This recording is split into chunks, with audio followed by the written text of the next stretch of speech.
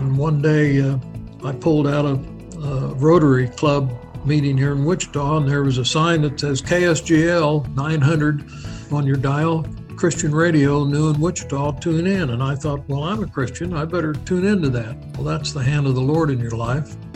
So I started listening. I had about a 30-minute drive to work every day, and I started listening to KSGL every morning. And then I would get into the dealership, and I listened to Chuck Swindoll and John MacArthur and Harry Hendricks every morning.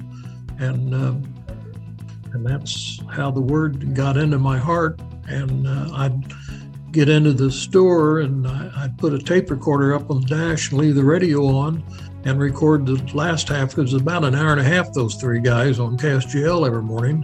And I'd listen to the last half of them going home that night. So that's how hungry I was for the word that I was hearing. Joe Stout is one of my role models in life, and he's a role model for many people that I know. For those familiar with the car dealership scene in Wichita, he is the former AMC Jeep dealer located on Douglas Street. You know, Joe is a faithful man of God who is not ashamed of the gospel and boldly shares his faith with whomever the Lord directs. However, he has not always been totally sold out to the Lord. Let's listen in as Joe shares his life story with us and gives us encouragement for putting Christ first. So I have with me today my brother in Christ, Joe Stout. So thanks for being with me today on the podcast, Joe. Well, it's a real pleasure to be here. We wanted to start just a little bit, talk about your background. Where did you grow up? Well, I grew up right here in Wichita, Kansas, born in Wesley Hospital, and been here other than a stint at KU. Why, I've been here all my life. What did your parents do for a living? My parents, mother was a blessed housekeeper for me and my sister, and my dad was an automobile dealer.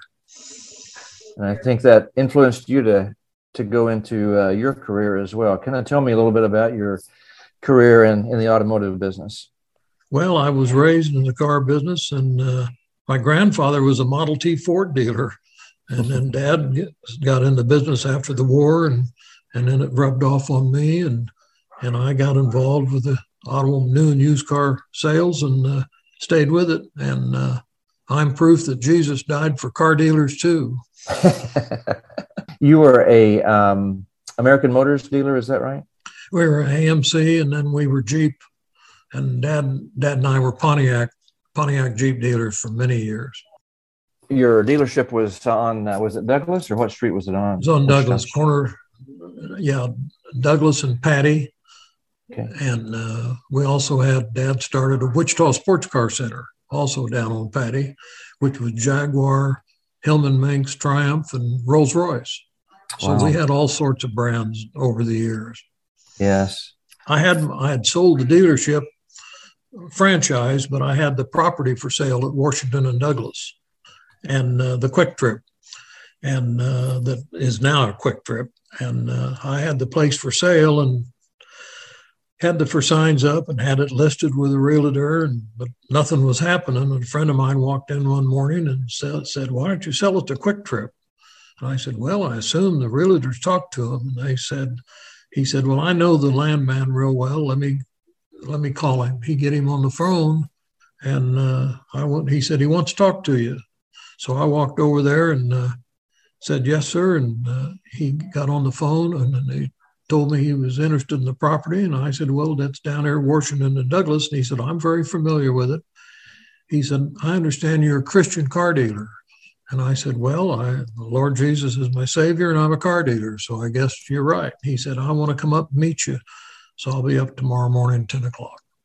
So up he came. So he comes up the next morning, walks in, we shake hands, and we get to talking about our faith and our families and our kids and so forth. And we sat down in my office, and I explained to him how I had to sell the used cars that I had. I had about 25 used cars sitting there, and I sure needed to get them sold, but I needed to get the property sold too.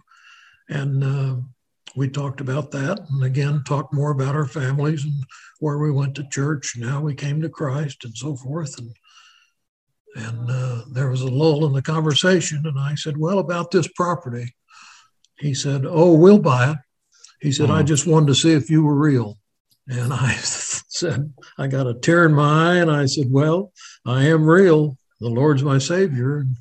And he said, "And so what we'll do is we'll go ahead and close on the property right away, but you can stay here for a couple months and sell your used cars off rent free and just pay the utilities." Praise the Lord. What Wow. a miracle.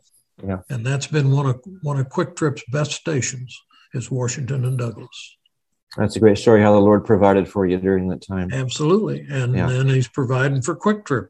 So did you grow up in a home that would be a Christian home, honored Christ, would you say? I grew up in a home that went to church every Sunday. In fact, my folks helped build a church, and I was raised in that, in Sunday school class, and then teenage classes and so forth, and ended up being even chairman of the board of that church. Tell me kind of what happened after that as far as how you came further in your faith.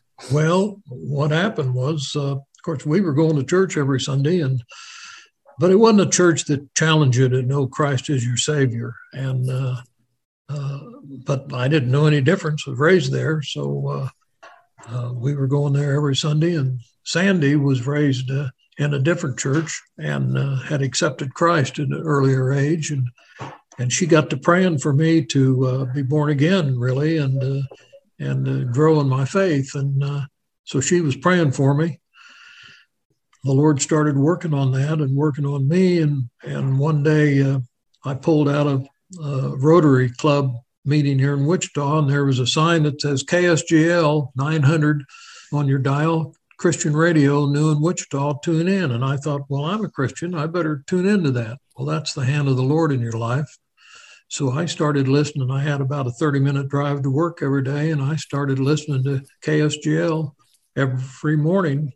And then I would get into the dealership, and I listened to Chuck Swindoll and John MacArthur and Harry Hendricks every morning.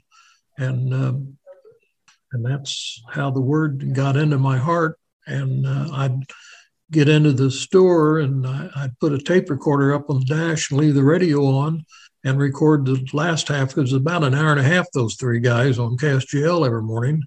And I'd listen to the last half of them going home that night. So that's how hungry I was for the word that I was hearing. And one day I'd pulled out of the house and was down the dirt road headed into town, and Chuck Swindoll was preaching, and he said, "Wouldn't today be the right time for you to give your life to Christ?" And I thought, I really need to do that. Pulled the Jeep over to the side of the road and asked the Lord into my life and got saved. And that started a new ball rolling. What happened then, I started, of course, continued listening to these guys on the radio. And one day the announcer came on and said, Chuck Swindoll, it was after he had his little presentation that morning, said, "It's coming to Wichita, Kansas. And he's going to be at First Baptist Church for dinner on Saturday night. And then he's going to be at First Evangelical Free Church preaching on Sunday morning." And I thought, well, that's wonderful. We need to hear him. So I called the station manager. I was advertising my Jeep store on the KSGL by then, and I knew him, the station manager, and I called him and said, "When are they coming in?" And he told me, and I said, well, I'd like to. He said he's coming in on Thursday and going to be at the Baptist Church on Sunday night or Saturday night, and then First Evangelical Free Church on Sunday morning. And I said, well, I'd like to take him to dinner Thursday night. He's coming in. And I'd like to take you and your wife also. And then I took the husband and wife, our pastor at the church we'd been going to, and my mom and dad and Sandy's mama, and had a private dining room at a place I was a member of. And we had a nice dinner and met Chuck Swindoll and his traveling companion, which was Mr. Lockman of the Lockman Foundation. And we had a nice evening. I don't remember any high-level spiritual things I discussed with him, but I wanted to make a friend out of him and tell Chuck Swindoll I really appreciated him. So that's what happened with that evening dinner. And then we went to the Baptist Church to hear him on Saturday night. And lo and behold, we went to the First Evangelical Free Church Sunday morning to hear him preach. And I think people may not know about the Lockman Foundation very much. I believe that's the organization that has published the New American Standard Bible. Is that your understanding? That's correct. That's correct. Yeah. Mr. Lockman was a fine gentleman. Had a nice evening getting acquainted with him, and he even brought leather-bound Bibles for each couple that was at the dinner, which we still have, and that was a nice gift. Yes. So you heard Chuck Swindoll on the radio. You gave your life to Christ, became a believer, side of the road, and did you tell your wife about that at the time when you? No, I didn't. I just did it kind of a businessman reaction. Checked that off. I needed to do it, and decided to get her done, and went on to work, and kept listening to him every morning, and every evening coming home. So I kept taking in the Word of God, but I don't know that I went home and excitedly told Sandy that I'd gotten saved until later, and praise her little heart that she prayed for me long and hard, and that was a major step to draw me to a relationship with Jesus Christ. That's great. Then I think you had another interaction. Tell me about the relationship with Howard Hendricks. Well, then... interesting the way the Lord does things. He wanted me to meet Howie Hendricks. So a friend of mine was involved with the Navigators, and he knew they had a summer conference out at Glen Area at their conference at Colorado Springs. So he invited me to come out, Sandy and I, to go out there for that week-long conference. So we say, okay, we'll go. We didn't even know who the speaker was. We get out there, lo and behold, it's Howie Hendricks for a week. So we spent a week with Howard every day, listening to his preaching and teaching, and growing thereby. And then later on, I was involved with a Christian organization that had, excuse me, I've got that confused. John MacArthur was the speaker at Glen Area, the Navigator Conference. I'm sorry. And then later on, Howie Hendricks was teaching at a Christian conference in Florida, and Sandy and I decided to go down there and hear him. So the Lord worked it out to where I met all three of those men that had an input in my life: Chuck Swindoll, John MacArthur, and Howie Hendricks. Yeah. Sorry to get those two gentlemen confused with the Navigator Conference.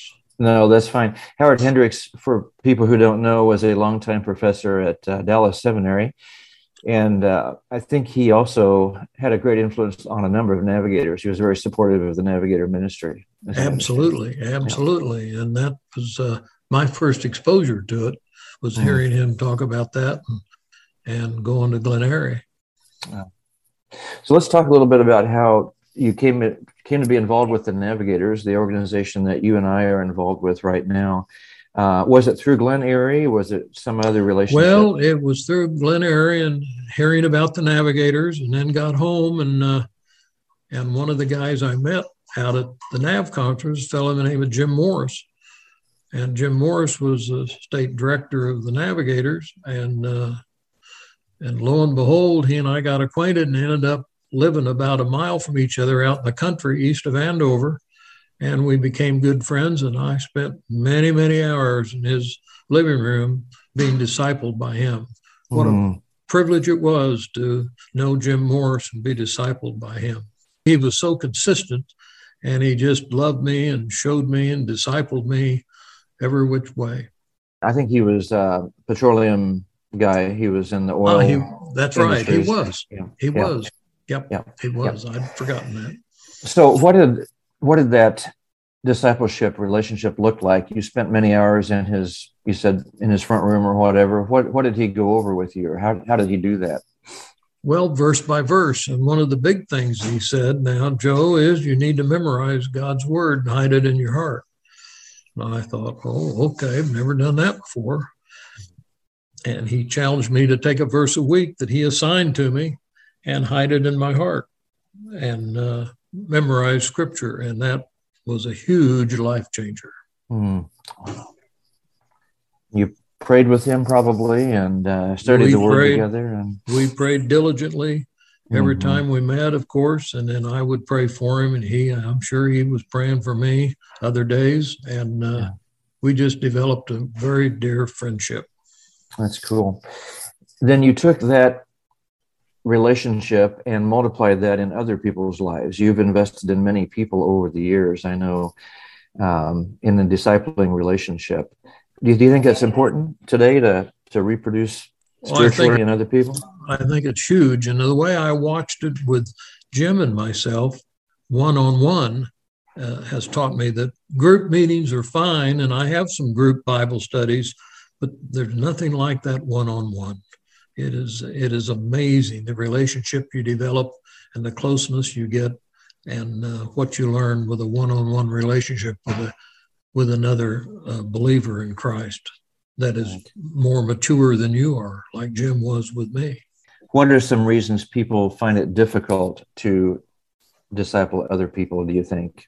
Well, I think number one is they haven't prayed enough. They need to lift that person up and lift that situation where they have a heart for that one, and really go to the Lord in prayer before they even contact that person. And I've got a situation right now that I'm working on, that I pray the Lord will open this man's heart and allow he and I to meet together. But it's going to take a lot of prayer to bring him to the point that he'd agree to meet. Wow. I know that you've been through some challenges in your life, Joe. Loss of your son. Can you tell me kind of what went through your mind and how the Lord worked in that situation? Well, he, bless his heart, Byron. I'm Byron the third. Joe's a nickname, and he's Byron the fourth. The Lord decided to call him home. He had cancer. Probably it's about 5-6 years ago now. But it's just one of those things you have to trust the Lord and let go. And he has a wonderful wife and lovely family that have carried on. And Byron was a steadfast believer. So we have that absolute convinced hope and know that he is with the Lord Jesus. Mm-hmm. And as I've said, he wouldn't come back for anything. Yeah. And you'll see him again someday. And see him again someday. Yeah. Amen to that. Yeah. And then recently you lost your lovely wife of, how many years were you married? 61 years. 61 Sandy put up with me. Mm. And golly, last September, the Lord called her home. Mm. So she and Byron had a reunion, and our son, and boy, do I miss her. Yeah. And what a loss that is. But, when you get to think about it, that marriage is such a two become one, the scripture says. And boy, that's just, that's a tight deal that's broken when one passes away, and you have to deal with it. But the odds are that a married couple they're going to deal with it. The odds of both dying at the same time are very remote. So one of you is going to go through that severe loss, and the way to endure through it, and that's the word, enduring, is to hold hands with Jesus and trust him night and day to get you past the loneliness and so forth. And it's never over, but it does heal some. And you can go forward and trust him and know that I know my sweetheart is well off and rejoicing with the Lord in heaven. Any other stories you can think of that you want to share with us as far as how the Lord has taken care of you over the years or provided for you? Well, just in every way, wonderful family, precious wife, wonderful kids, just opportunities to share the Lord with others. And that's just kind of tells it all. And day at a time, you get up, report for duty, Lord, what do you got for me today? And take it a step at a time and see what he's got. And it'll surprise you what's around the next corner. But you just do what you can do. No, I've always been very impressed by your confidence in the Lord, your steadfast love and trust in him, and your boldness in witnessing. We were at a restaurant the other day, and you were just very bold in sharing your faith with people, and I really appreciate that. Well, you're very kind, but it's just a joy to watch people react and draw them to the Lord. What a privilege it is to be one of his spokesmen. Yeah. How old are you, Joe? I'm 81. 81. 82 next month. All right. Still love the Lord? Oh, yeah, yeah, yeah. Still walking with him daily and still making disciples. Daily. And every chance I get, share the Lord with somebody. That's I great. was at lunch or breakfast this morning with a fellow I've been discipling, and there was a couple of ladies sitting at the table across the aisle from us, and he and I were sharing some devotionals, and I had just read him a devotional, and we were talking about it, and the Lord said, I had it on a piece of paper, a copy of it, and the Lord said, give that to those ladies across the table. And I just said, hey, ladies, we just read this. The Lord said, give it to you. And they took it. And then when we were done, we got up to leave, and they thanked me for it. Said, that just really hit the spot today. Thank you so very much. Well, if I hadn't been obedient and handed them the sheet of paper, they had gone away without knowing it. So when the Lord speaks to you and nudges you to do something or say something, obey. What would you tell a young man starting out in business, maybe starting out in a business they've created, car dealership, whatever? What would you tell them about the relationship between time commitment to work, family, ministry? What advice would you have? Well, that's a real balancing act. And of course, trust in the Lord with all your heart and lean not on your own understanding. In all your ways acknowledge him, and he'll make your path straight. So when you practice that and let go, then the Lord starts directing you, and he lots your time the way he sees it and different things. Of course, you want to have time with your family and time with your ministry and time with your business. But one of the big things that the Lord taught me in the business when I got involved with the Fellowship of Companies for Christ International was your business is a big part of your ministry. Your customers, your employees, and your suppliers are all part of the people that the Lord wants you to have contact with and share the Lord with. So he's got you with a Jeep store, or he's got you as a doctor, or he's got you whatever to serve those people in the name of Jesus, as well as your immediate family. Yeah, people are watching, aren't they? No matter where you are or what you're doing, they're watching your example.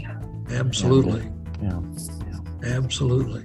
Just, praise the Lord, always praise the Lord. But the key is just be available as you wake up in the morning, roll out of bed, being appointed for that day to go be used to him. So make yourself available and get out there and get with the program. And be not ashamed of the gospel. Wake up every morning and just ask the Lord what he has for you today. Be available to be used by him in someone's life. Be bold and be not ashamed of the gospel. These are words of admonition and encouragement from Mr. Joe Stout. That reminds me of Romans 1:16 and 17, where in the New King James Version it says, quote, "For I am not ashamed of the gospel of Christ, for it is the power of God for salvation to everyone who believes, for the Jew first and also for the Greek. For in it the righteousness of God is revealed from faith to faith, as it is written, the just shall live by faith." End quote. Good words of encouragement from Mr. Joe Stout. Join us next time as we learn more about making disciples naturally.